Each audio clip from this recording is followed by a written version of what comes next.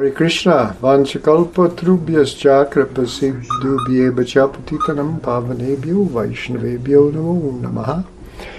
So, welcome to our continuation, a little break of Srimad Bhagavatam, Canto 11, Chapter 30, the disappearance of the Yadu dynasty. We're up to text 5 so far. And since we have, I'll just read the first translation of the first 5 texts so you can see where you are, and then the first 4, and then we'll start with text 5, which I mentioned before.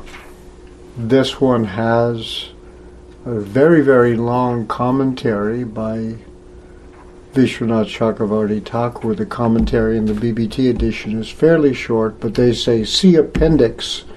And in the appendix, there's a big chunk of Vishwanath Chakravarti Thakur's commentary translated. There's some interesting things going on and all that. We won't do all of it, but anyway, we'll tell you about it there and look at some of it.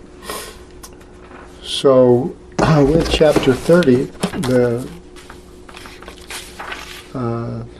with the first text, remember now we're here with Maharaj Parikshit and Sukadev Goswami talking. So King Parikshit says, Sirajovacha, the king said, King Parikshit said, after the great devotee Uddhava left for the forest. And remember, the whole thing we've been reading about is this final conversations between Krishna and Uddhava before Uddhava has been actually sent to Badarik Ashram. And so now, Krishna's ready to conclude his pastimes on the earth at the end of the last yuga. So King Parikshit said, so this is afterwards, where now these Krishna's pastimes are being related to Maharaj Parikshit by Sukadev Goswami. So this records this. King Parikshit said, after the great devotee left for the forest, meaning the wilderness, really. They say vana, and that's usually translated as forest. But basically it means uncultivated land. So it can be all kinds of things, can be vanas. Usually in India it's woods, but there's deserts and there's mountains and stuff. After the great devotee Uddhava left for the forest, what did the Supreme Personality of Godhead, the protector of all living beings, do in the city of Dwarka? So this just to remind you, because there's going to be a devastation and of Krishna's own family, basically. He's going to have them all removed from the earth. Nevertheless, Bhuta Bhavana, the protector of all beings, is the epithet that's used for the Lord here. Just to remind you, it's not as bad as it looks. Text 2. After his own dynasty met destruction from the curse of the Brahmanas, so that was what we're going to do. After his own dynasty met destruction from the curse of the Brahmanas, how could the best of the Yadus give up his body, the best of the Yadus being Krishna, the dearmost object of all eyes? Text 3, which is a long text. We discussed this as in a quite different, very poetic meter, talking about the form of the Lord. Once their eyes were fixed upon his transcendental form, women were unable to withdraw them. And once that form had entered the ears of the sages and become fixed in their hearts, it would never depart. That is, I think it means descriptions of the forms enter the ears.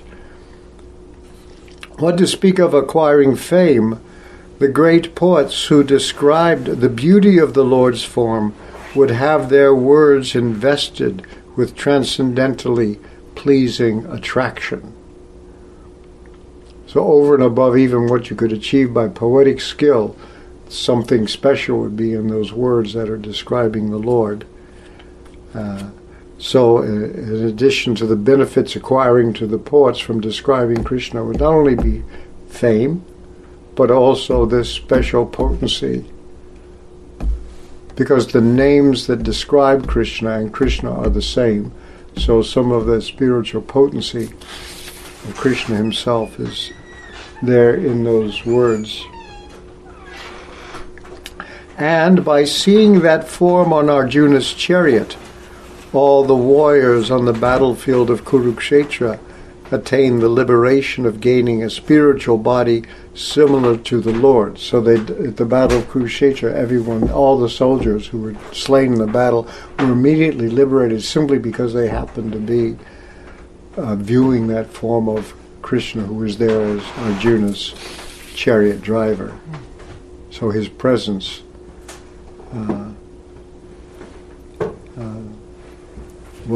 gave liberation to all the soldiers. In text 4, Sri Rishi Uvacha, Shukadev the sage said, Shukadev Goswami said, having observed many disturbing signs in the sky, on earth and in outer space, Lord Krishna addressed the Yadus assembled in the Sudharma Council Hall as follows. So now, that little preparation, the narration begins in their council hall, which was called Sudharma, which came down from the heavenly planets, actually. And no one got hungry or thirsty while they were there in there, and so on. That was installed in their city of Dwarka. So he's addressing the Yadus. They're summoned an assembly because they observed these inauspicious omens, the sky, earth, and outer space, even further off planets, and so on. There's quite a list in India of the inauspicious signs. Certain birds appear, anyway, it's like you can learn them. So now, with text number 5, where we are now, the Lord begins to speak. 5 through 9, Krishna is giving directions, what to do to the Yadavas who are assembled there. So 5 goes like this in Sanskrit. I'll read it first. Let me say, Om Namo Bhagavate Vasudevaya. Om Namo Bhagavate Vasudevaya. Om Namo Bhagavate Vasudevaya. Sri Bhagavan Uvacha. Ete Gora Mahotpata. Dvaratyam Yamaketavaha. Bhutam Pinasteyam atano yadupungava. The translation is, the Supreme Personality of Godhead said, this is Sri Bhagavan Uvacha, O leader of the Yadu, O leaders of the Yadu dynasty, please note all these terrible omens that have appeared in Dwarka, just like the flags of death. We should not remain here a moment longer. So here the Lord says, he uses the word Gora, which means terrible, fearful here in the word for word, terrible, in the running translation. Maha Utpata, great inauspicious omens. The word utpata means that evil portent, or actually any public calamity, an earthquake, meteors would be a utpata. A sudden event is the idea of utpata. These inauspicious omens that have appeared in Dwarka, and they are, he says they are Yama, Ketava, they are like the banners of death. Yamaraj is the lord of death in the underworld. He's a devotee, but he has a bad job. Keeps the jail. He's not the devil. The banners of death.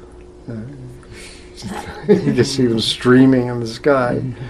The flags of death, the pennants of death.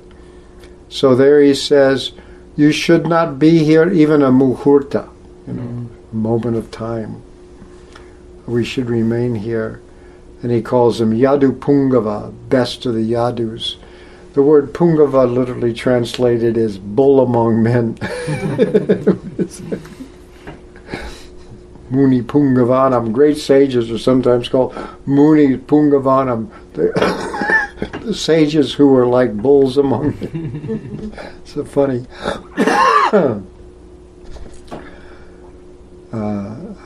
So here in the BDT, there is a purport. And they begin by saying, Srila Vishwanath Chakravarti Thakur has given a great amount of evidence. We have his commentary here, translated by Bhanu Swami. Has given a great amount of evidence from the Vedic literatures, proving that the human-like form of the personality of Godhead and his holy name, abode, paraphernalia, and associates are eternal spiritual manifestations without any tinge of material contamination. Now, this mostly seems to hearken back to that earlier description of how wonderful the Lord's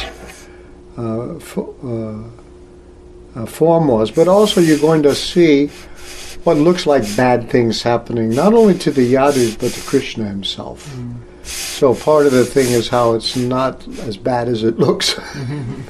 It's basically a show that Krishna has arranged, and that's what Vishwanath Chakravarti Thakur will talk about, in addition to what they say here, that his name, abode, paraphernalia, associates, eternal spiritual manifestations. Even the Yadus. Prabhupada mentions in different places that when any big person travels, they're not alone. You know, I remember when one in Philadelphia, I guess it was Obama, came to visit some donors down the hallway down the street from our temple, and you know, there was like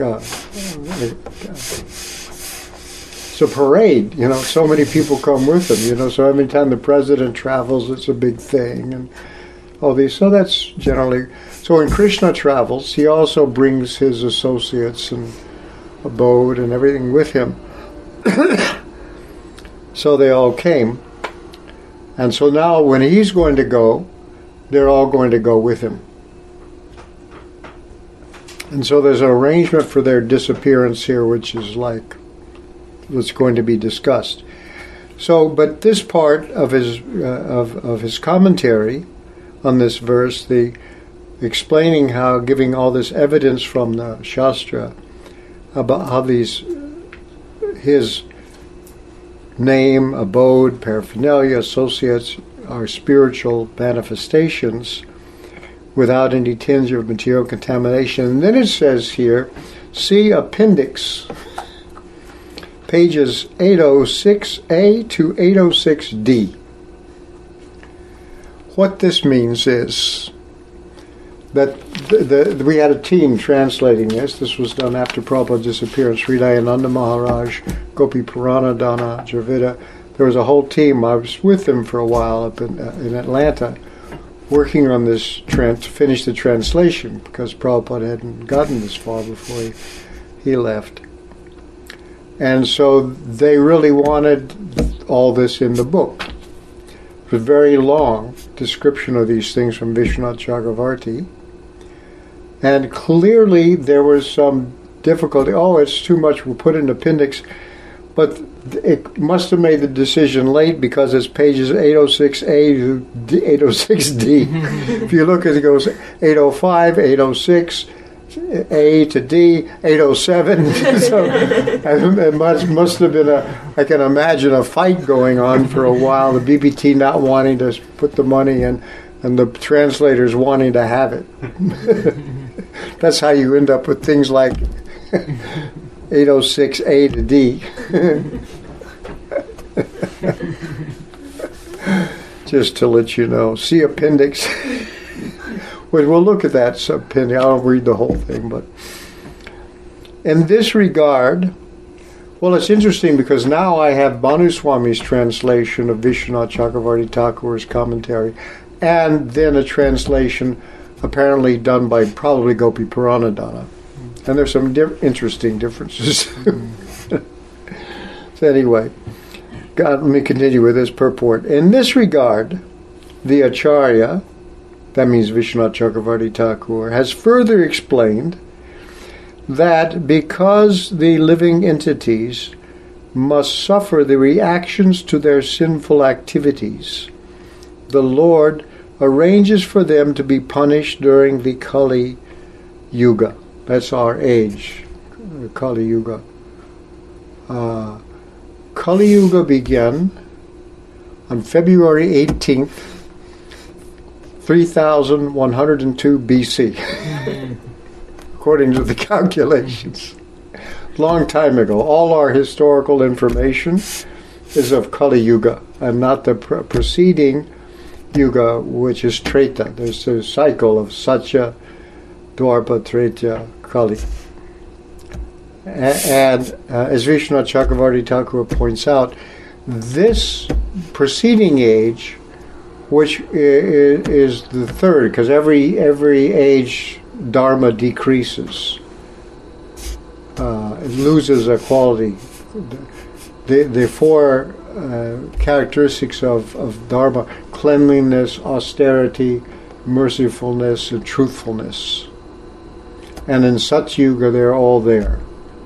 Plus, people's lifespans are longer, freedom from disease. It's basically like the earth is like a paradise. And then, as the ages progress, decline takes place. And so, right now in Kali Yuga, the last remaining leg of Dharma is compared to a bull, and there are 4 legs. The last remaining leg is truthfulness. And that, according to the Bhagavatam, is being destroyed by what Prabhupada translates as lying propaganda. Increases all the time. Or false news. Fake news, right? Fake news. It gets a boost, you know. All our things to communicate knowledge more rapidly and share it has become the vehicle. Anyway, that's the last leg of Dharma. Cleanliness is gone, austerity, mercy, and so all that's left is this little. And that's what this is. We have our story that we all believe in and accept on faith is the narration of progress. Why we are progressing.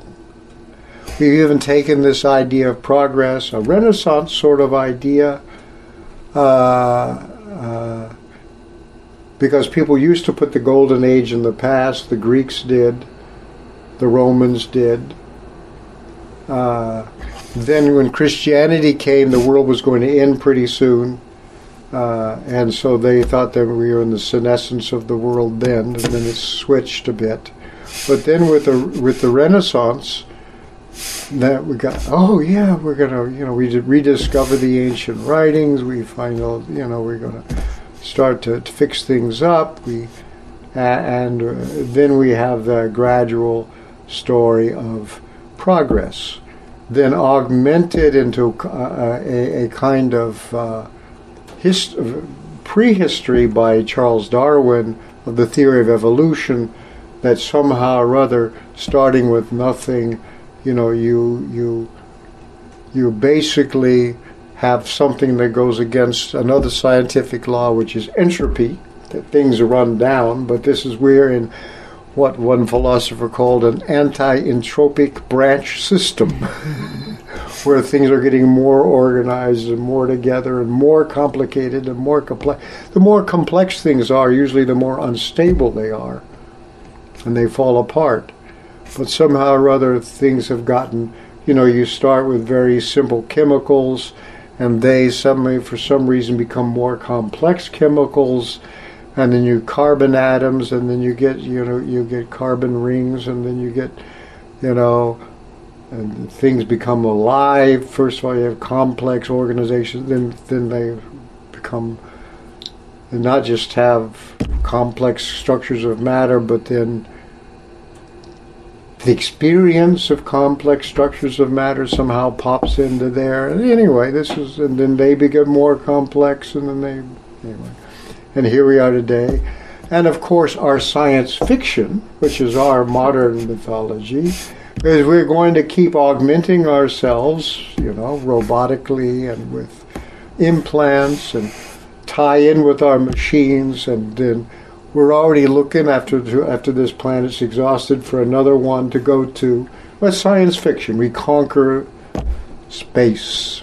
Remember, you ever that the conquest of space? Imagine just what you're thinking when you say that. And we become gods, right? That's our progress. We take control. We learn how to manipulate material nature. We can become the controllers and owners of everything. But when we go to outer space, we may encounter superior beings, more powerful than ourselves. We talk about that too in our science fiction. What are they? Gods or demons. It's the same old stuff. We can't get away from it. Anyway. Okay. Go back to this.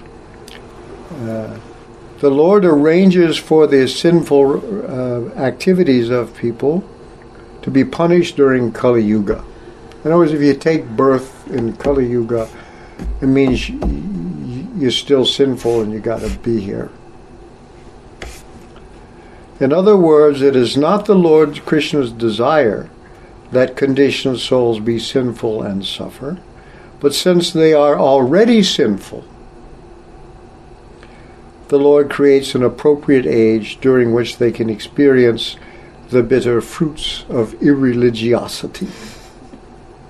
I don't like that as irreligiosity. Anyway, since Lord Krishna personally establishes religious principles in his various appearances in this material world, at the end of Dwapara Yuga, that was the last stage, religion on the earth was overwhelmingly powerful. Because he appeared at the end of... Why does he come? He announces in the Bhagavad Patritanayan Sadhunam to support and protect the sadhus, to abolish the miscreants, to establish the principles of Dharma. He comes, he says, in every age. Yuge, yuge, it says in the Bhagavad Gita. Yuga after yuga. It's not vague, it means those 4 ages. Yuge, yuge. In yuga after yuga. So at the end of Dwapara Yuga, religion on earth was overwhelmingly powerful. All the significant demons had been killed, because that's what had happened. There was a flourishing of asuras, translated as demons, and so he killed them. He did them in Vrindavan, then he did them later. Kamsa knew that had heard, been forewarned that his nemesis had been born. hidden away and as a village boy, sent demons in Putana, beginning with Putana, to try to kill him. He survived and killed all those demons somehow or other. Then he comes and he kills Kamsa. And then he wipes out Kamsa's allies. That's basically part of Krishna's career. Jarasandha, all these people. And then establishes Dharma that way. So all the significant demons had been killed. The great sages, saints, and devotees had been greatly encouraged, enlightened, and fortified. And there was little scope for irreligion. Had Lord Krishna ascended to the spiritual sky in his spiritual body before the eyes of the world, he could have done that. And it's mentioned here what happened. It would have been very difficult for Kali Yuga to flourish. Lord Krishna left the world in exactly that way during his appearance as Ramchandra. In an earlier age, as Lord Ramchandra, he ascended into the sky with a lot of witnesses.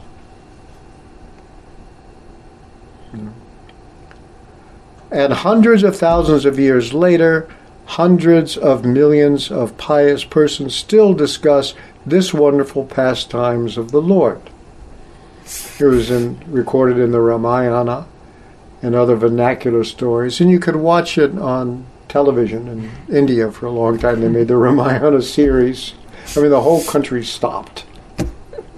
I was there in India, when the prime time in India, at least at that time, was Sunday morning. 10 o'clock Sunday morning. This is in Mayapur, We have a lot of guests there. We're out in the country, but there was a lot of guests. They put television sets out on the balcony, and they're filled up with guests and all the brahmacharis who live there and everything. Everybody's watching the installments of the Ramayana on television.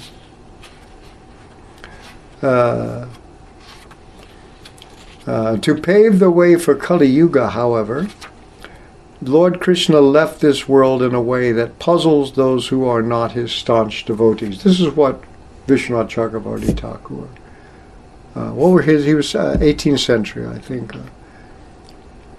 The eternal form of the Lord is described throughout Vedic literature, and his eternal form constitutes the highest understanding of the absolute truth, according to all the great acharyas, including Shankaracharya and Chaitanya Mahaprabhu.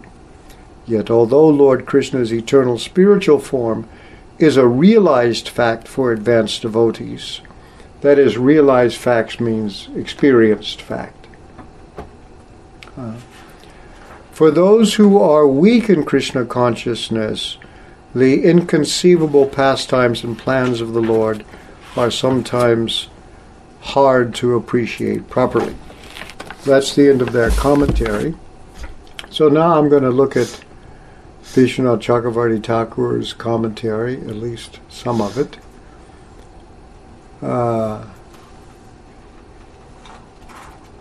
So again, the translation, O leaders of the Yadu dynasty. It's the same translation they use here. Please note all these terrible omens that have appeared in Dwarka, just like the flags of death. We should not remain here a moment longer. So Vishwanath Chakravarti Thakur says, internally, the Lord thought as follows. This is Manu Swami's English translation. I assume he's writing in Sanskrit, Vishwanath Chakravarti Thakur. Not in Bengali or some other vernacular. Among all the persons who came to meet me, so this is what Krishna is saying. Among all the persons who came, this is how the Lord thought, as follows. I would have put quotation marks here, but anyway. Among all the persons who came to meet me from various places during the trip to Kurukshetra, remember that's at one point, there was a time when all the Yadu dynasty went to Kurukshetra which was a sacred place for them. The battle was fought there, but it was also a place of pilgrimage, Dharma Kshetra, Kurukshetra, the Bhagavad, in that Dharma Kshetra. So after that, it was still a place where, for the Yadus, they would go to perform sacrifice. It's a Dharma Kshetra, a place of sacrifice.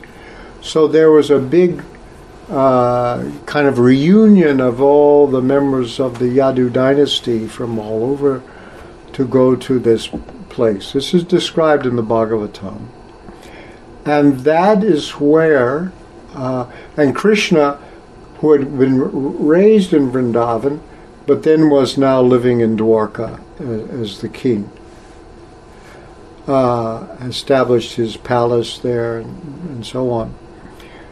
He came there, and this is where Radha and Krishna met again after so many years at that place. And Rath Yatra actually commemorates that meeting, the Rath Yatra festival. So this is what he's referring to, this meeting. Where there were all these sages and all the Yadu dynasties. So everybody came to see Krishna from all around when he was at Kurukshetra. So among them, he says, Kali came unnoticed by others and spoke to me. This is Kali personified, because it wasn't just the age, but there was a spirit of the age who was actually he also shows up in the Bhagavatam. Kali came unnoticed to others and spoke to me, O Master, when will I take charge of the earth? Because actually the real time for Kali Yuga to begin had already happened, but it couldn't take effect because Krishna was still present. I said, you can take charge only when my pastimes, my Leela, are over.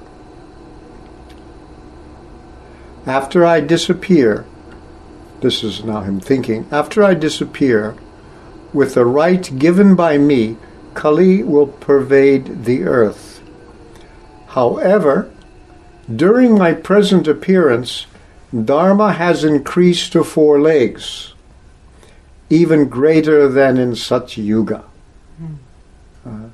So here we understand how there's this whole scene in there where Maharaj Parikshit encounters Kali personified beating a cow and a bull, and the bull only has 1 leg, showing that this Dharma now is weak.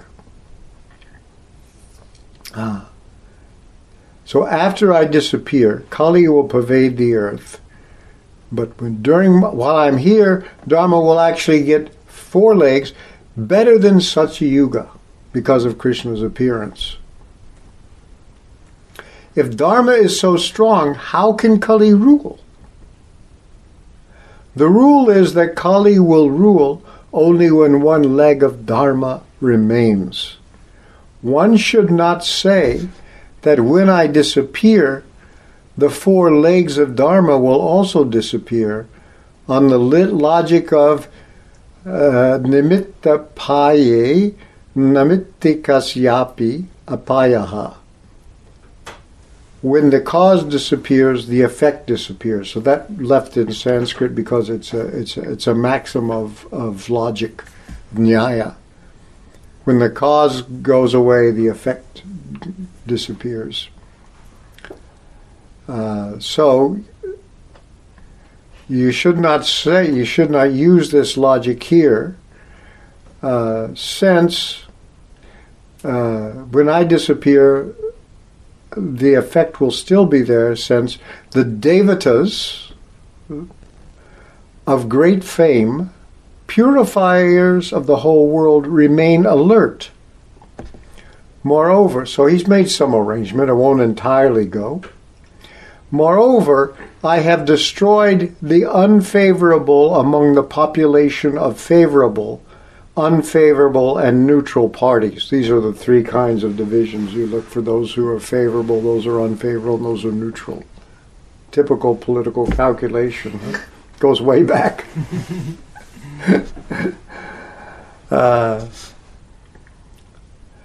Now, if I ascend to Vaikuntha with all the inhabitants of my abode, in sight of all persons, as Ram did, the favorable devotees will double in number. Those who are already intensely favorable will increase their prema 100-fold out of great longing in prema, because longing in separation from the Lord increases love. And those who are neutral will become devotees on seeing this extraordinary event. So these are those people that dislike Krishna, those who are neutral, and those who are favorable. So those who are favorable will get even more favorable, and the neutral become favorable. If he ascended visibly with his associates into the spiritual world, Dharma will thus increase. How will even a little influence of Kali be possible? By what method will I increase adharma in order to restrict dharma? Here is the method. So this is Vishwanath Chakravarti Thakur channeling Krishna's thinking. Right? I will remain as I do now in Dwarka with the Yadus, who are my associates in pastimes, but will become invisible to the eyes of all material people.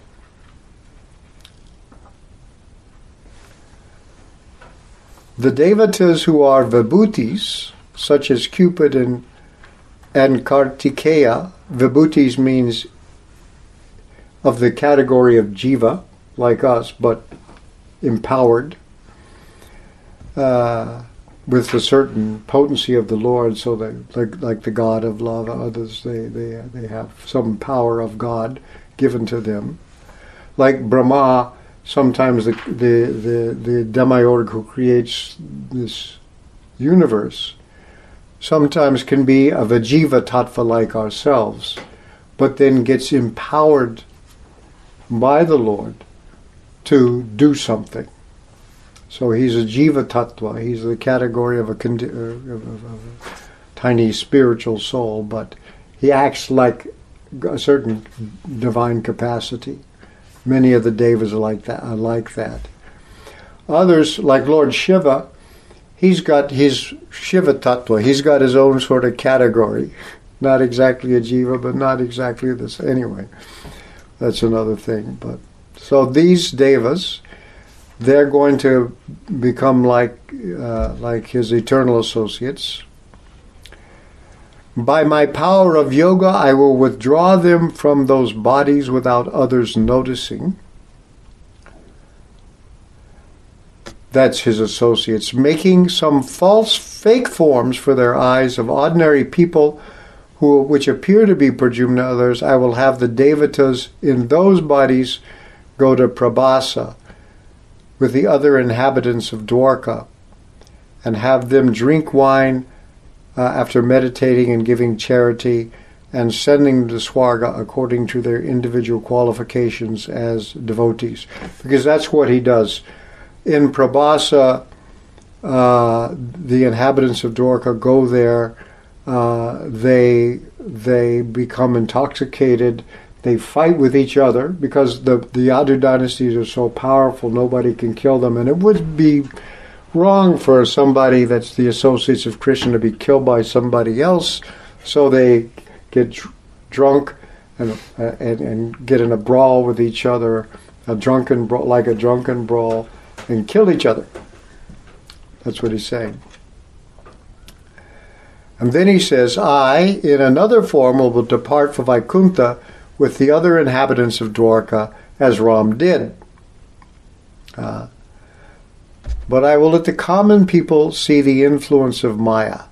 They will think that the Yadus left Dwarka, went to Prabhasa with the entire Yadu dynasty, and under the control of a Brahmana's curse. That's a whole backstory. Drank wine and gave up their bodies after killing each other. They will think the Lord, along with Balaram, giving up a human body, ascending to the spiritual abode. Thus they will say, my body was temporary, made of matter. Thinking that I have a material body is a great offense. I have said, Avajanatimam mudha manusim tanum ashritam. The fools deride me, thinking I have a material human form. I have described the result in Bhagavad Gita 9:11. Those people who think that I am simply made of Prakriti, their hopes are destroyed, their good deeds are destroyed, their knowledge is destroyed. This is in Bhagavad Gita 9:11.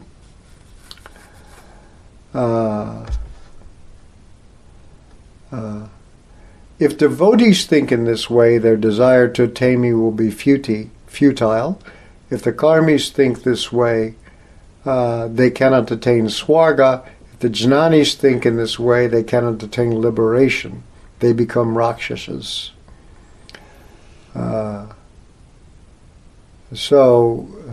Anyway, this goes on for a while, where he it's very interesting, but we're running out of time here. Let me skip a little bit of this. Just as eyes afflicted with jaundice perceive a shining white conch shell to be yellow, people whose minds and eyes are afflicted by Maya will perceive my departure pastimes, which are actually eternity, knowledge, and bliss, to be afflicted with material misfortune.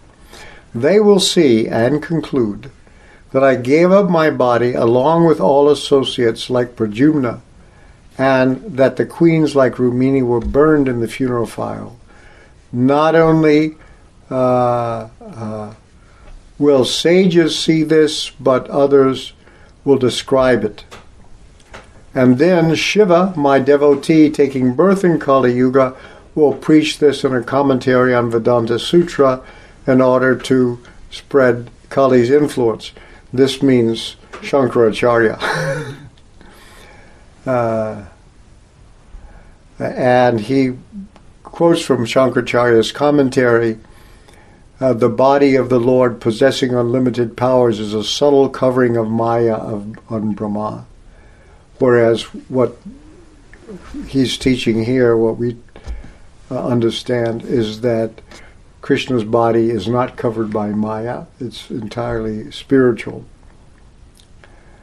So then he goes on in this purport, this long purport, which they've moved to the appendix, are how Krishna's a whole series of quotations from all kinds of different literature about the beauty of Krishna's form and the spiritual nature of Krishna's form, the spiritual nature of Krishna's names, because we teach Krishna and Krishna's name are the same. It's pure. You chant Krishna's names, you become purified, and then you can actually perceive Krishna's name. Krishna's name, form, qualities, and pastimes cannot be perceived by our material contaminated senses. Atasri Krishna namadi na bhaved grayam indrai sevan mukhe hi jivado swayameva spuracha jaha. However, when those senses become purified, then they can actually perceive these things. And so that's what our process of bhakti, which Rishikesha Rishikenam Sevanam Bhakti Ruchate. Bhakti is engaging the senses in the service of the master of the senses, so that Krishna becomes manifest to us in the form of sound, his name, his speech, in the form of deities in the temple, his statue, in the form of foodstuff, prasadam, in the form of literature, narrations. These are all different ways that Krishna becomes accessible, and then that cleanses our senses purifies our mind, and then we become capable of this spiritual experience. And that's why it's called science vijnana, realized knowledge, that it's not just theoretical. So he explains all these things with all this, that the names are spiritual, with lots of different quotations. His abodes are spiritual and eternal. His activities, his lila, eternal. His associates, eternal.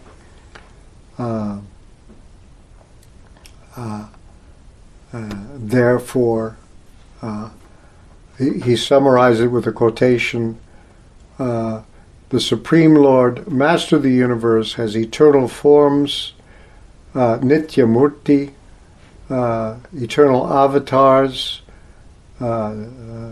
eternal fragrance, Nitya Gandha, eternal power, Nitya Aishvarya, and eternal bliss, Sukhananda, Sukha. All these things are there. That's his. And so here, if you go to this appendix 806A and B, you see they've taken this and pulled out all those quotations, and that's just a few pages, but they give both the Sanskrit and transliteration and the quotates Madhvacharya's commentary on Vedanta Sutra, the different Upanishads, different Puranas. All this is taken from gathered by Vishwanath Chakravarti Thakur. It's interesting, they made a few changes too. Like, I think Vishwanath Chakravarti Thakur was putting down these quotations from memory. And so they looked them up and, sometimes adjusted them a little bit. It's interesting. But anyway, so we'll have to stop there because we're running out of time.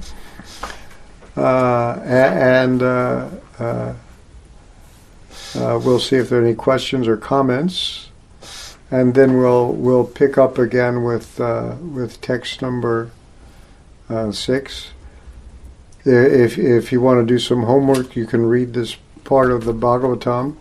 It's also in the Veda base, I assume, and in the electronic form. And any questions about that? Okay. So if you have a question and you're listening online, if you're on Mayapur TV, you can type in your question to the chat box to the right of the screen. If you're on Facebook, you can type in your question on Facebook.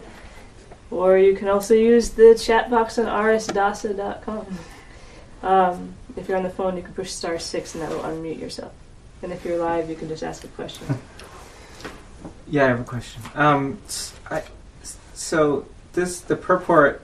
So this text just seems to talk about, points out the omens, and then Krishna saying we should get out of here, right? Mm-hmm. And then in the purport, Vishwanath goes through this whole description about, Krishna's form is spiritual, and it's just to prepare us for the time when he leaves, so we don't all get doubts and freak out, right? But why do that here and not like the next chapter, which is Krishna's disappearance? Do you know what I mean? I'm just trying to figure out why he does that in this verse, which is just... Well, because it begins with the Yadus. I mean, the Yadus are his auspicious people, his dynasty. It looks bad from the very beginning that they fall into a drunken brawl. They're cursed by a Brahmana. They fight each other. It doesn't look good. And so so I think this is the place to begin. I see. Because among the things that's eternal are his paraphernalia, his associates. I see, right. So I think he wants to just start with it right here, so the beginning you can understand that some ways he wants to conceal things so that he won't tip his thumb too much on the scale. So that Kali, it says that's a very interesting that I don't know where he read that or heard it, that Kali came unseen by others, at Kurukshetra and said, when are you going to make room for me? It's my time now. So, yeah, that's what he did. And all those people were sinful and needed to get the result of their bad karma. They were having to wait a bit for Kali. Thank you.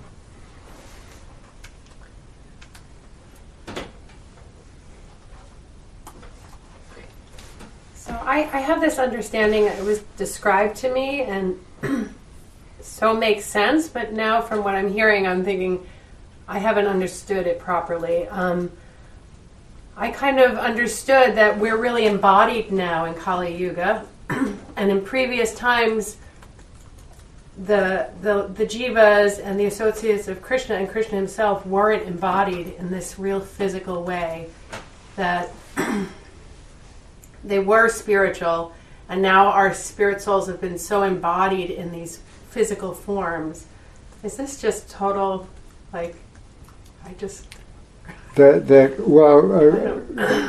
Krishna himself has a spiritual form. When he comes to earth, it may look like a material form, but it remains a spiritual form. But not all the people, it's like when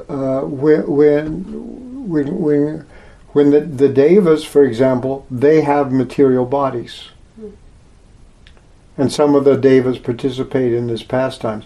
Now, a deva's material body is different from our material body. Okay. I think of the devas as,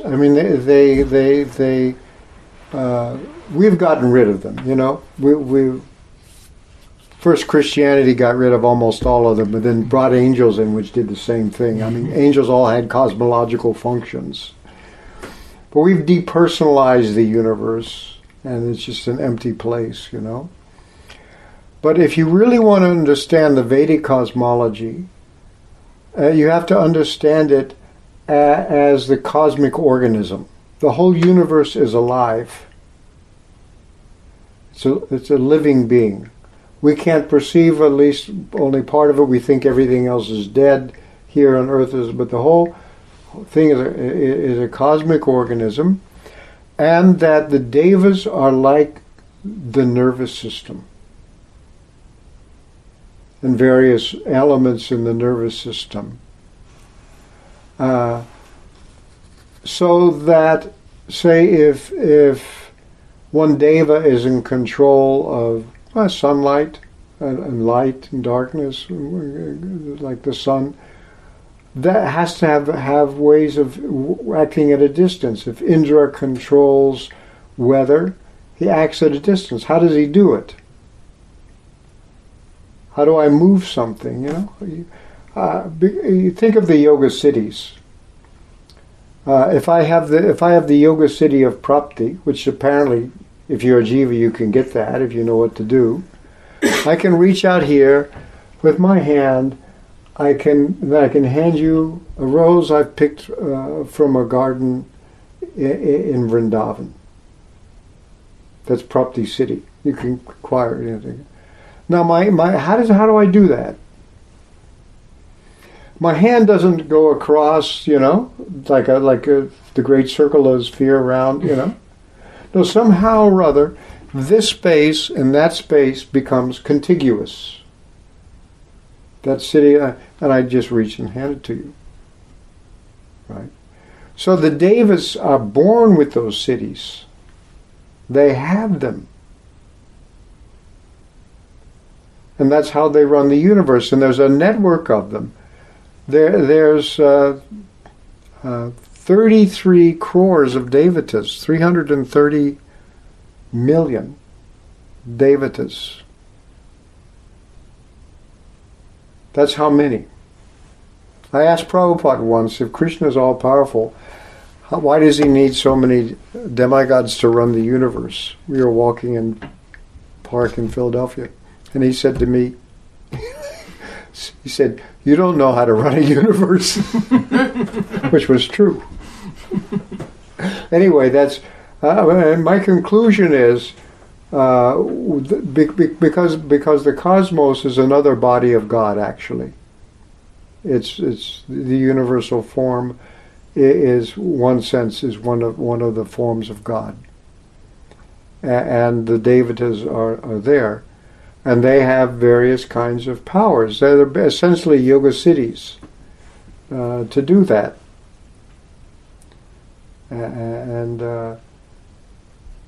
So, of course, some people don't believe in yoga siddhis either because it violates the known laws of nature. But anyway, that's what the devas are. So they also join in these pastimes in their particular forms or whatever.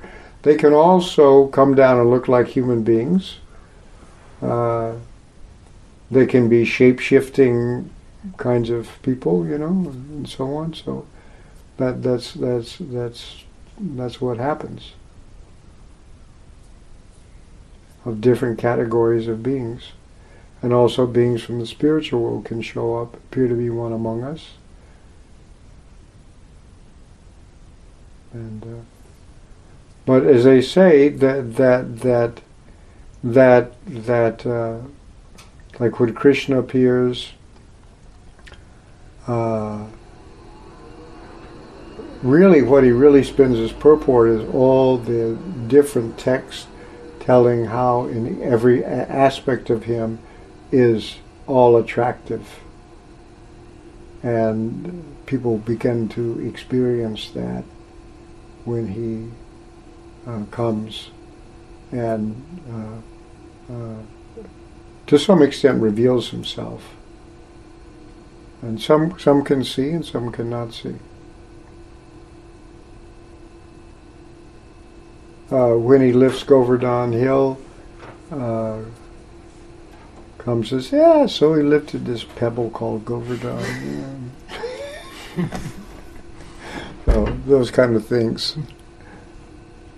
So his associates in Vrindavan, they weren't embodied.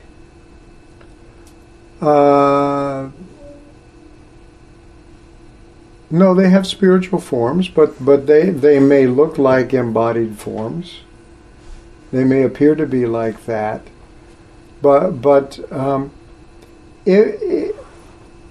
if they took on material bodies when they came down, they didn't suffer any inconvenience from them. I mean, the difference between matter, from Krishna's point of view, everything is spirit. Everything is spirit. We say that. And as Prabhupada put it to me once, there are different kinds of spirit. So spirit really means connected with Krishna. Matter means there's something that's not connected with Krishna. So when you see everything as it really is there anything that's disconnected from Krishna? No, because if you say Krishna and Krishna's energies, that exhausts the ontology. That's everything that there is. Krishna and Krishna's energies. And he has one energy that allows you not to see that connection. That's the Maya energy. To give you some freedom that if you want to turn away, you can. But you're still connected.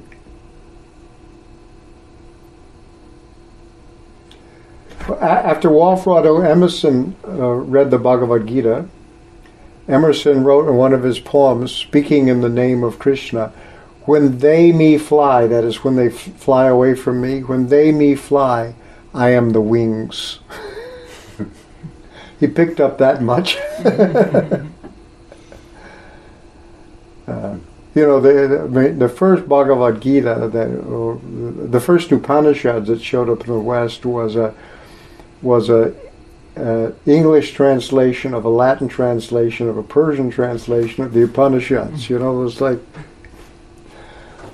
but Schopenhauer read them every night. That was right away you can see there's something quite special even through that lens of all those translations. But anyway, so this is nothing is we say here for me, nothing is different from Krishna. Krishna is different from everything. So if any of us becomes a pure devotee of Krishna, we would have a kind of spiritualized material body. In other words, use everything in Krishna's service.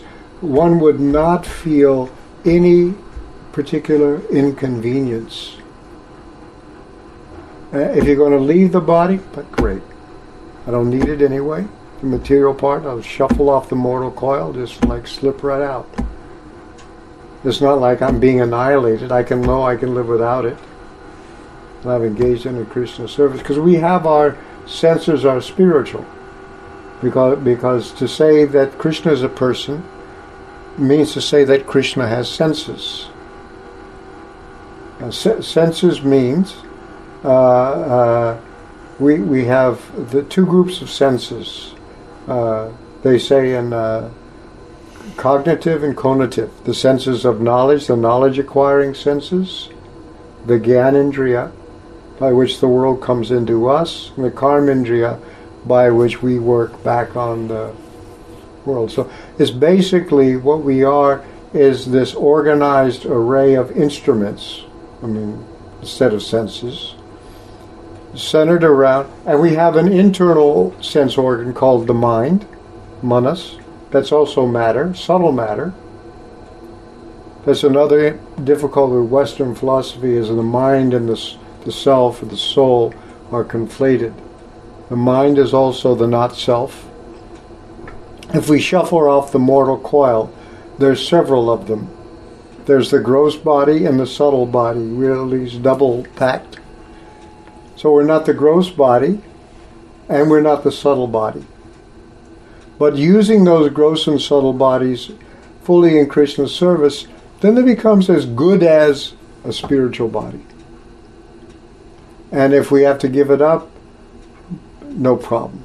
We can live without it because the spiritual body has also basically become coterminous with the material body, and the material body becomes as good as a spiritual body.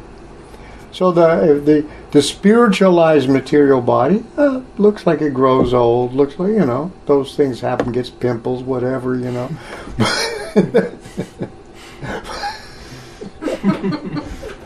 Have to wash it, Doesn't smell like a lotus flower all the time. But this is, we're a spiritual body, so it's not quite, but for all practical purposes, everything you really need it for, it's as good as spiritual.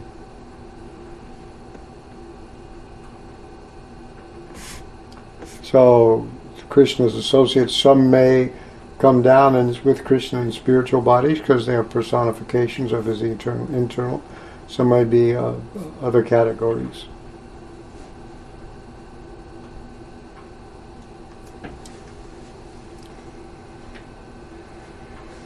Bhakti Karl has a question. He says, I have a question regarding the omens mentioned in the text. There is a book compiled by devotees about the art of foretelling events based on omens, Nimitta Jnana. To which extent should we delve into this topic? When does it become just superstition? Well, it may not be superstition, but Prabhupada instructed us in various ways not to get too far involved with that. One time, his secretary for Sanskrit, Pradyumna, had a book which showed you all the auspicious and inauspicious times when you should do something and when not do something. It was a very detailed book. And he was trying to follow it.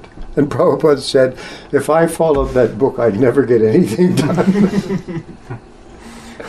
Like you shouldn't start a trip on Thursday. And, there's a whole thing like that. I would think the omens are pretty much the same way. If it helps you in your service, go ahead and use it, but don't get too caught up in it. Because really, Krishna consciousness has the power to make everything auspicious. people can see these things. They do work. Astrologers do sometimes see the future. But really you don't have to worry about it so much.